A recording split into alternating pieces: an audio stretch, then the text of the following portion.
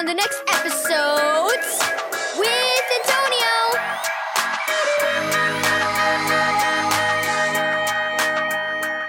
Thank you, Keys for Kids Ministries, for this daily devotional. Just different. Read Romans 12, verse 4 through 11, and James 1, verse 17. A few more days, said Miles, and we can watch the best ball game of the year. He picked up the football he'd gotten for Christmas. The next best thing to playing football is watching the Rose Bowl game. Huh? Scoffed his sister Heidi.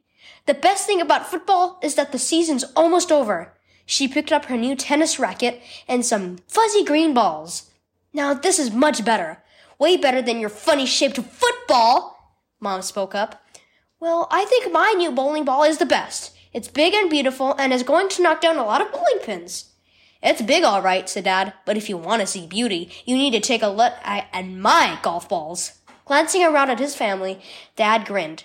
Whoever thought buying everybody sports equipment for Christmas would start a family feud? Well, I guess we'll just have to agree to disagree, Mom said, smiling. Better yet, let's agree that everybody's sport is great. Tennis balls or golf balls, bowling balls or footballs, no one kind is better than the others. They're just all different. Each is designed to do the best job possible for its own sport. That's true, said Heidi.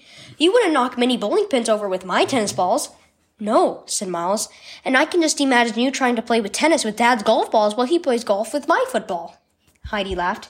And you trying to play football with Mom's bowling ball, that would be funniest of all. You know, said Dad, that's the way it is with people too. We all have different abilities. Some people can sing or speak well. Others are good with kids or at building things. Some are good in science or sports or math. But that doesn't make one person better than another. Just like it's unfair to compare a tennis ball into a bowling ball, it's unfair to compare people to one another. Mom nodded.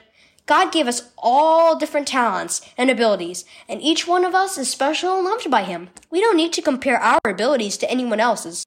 Instead, we can trust Him to help us see the gifts He's given us to show others His love and point people to Him.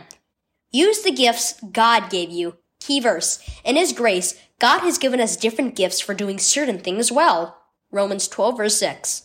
Can you think of someone who could do something better than you? Do you think that makes them more special or valuable than you? Wrong! Or maybe you think you're better than someone else because you can do something they can't. Wrong again! God made each person different and special, and He loves each one of us. Trust Him to help you develop the skills He gave you so you can use them to share His love with others.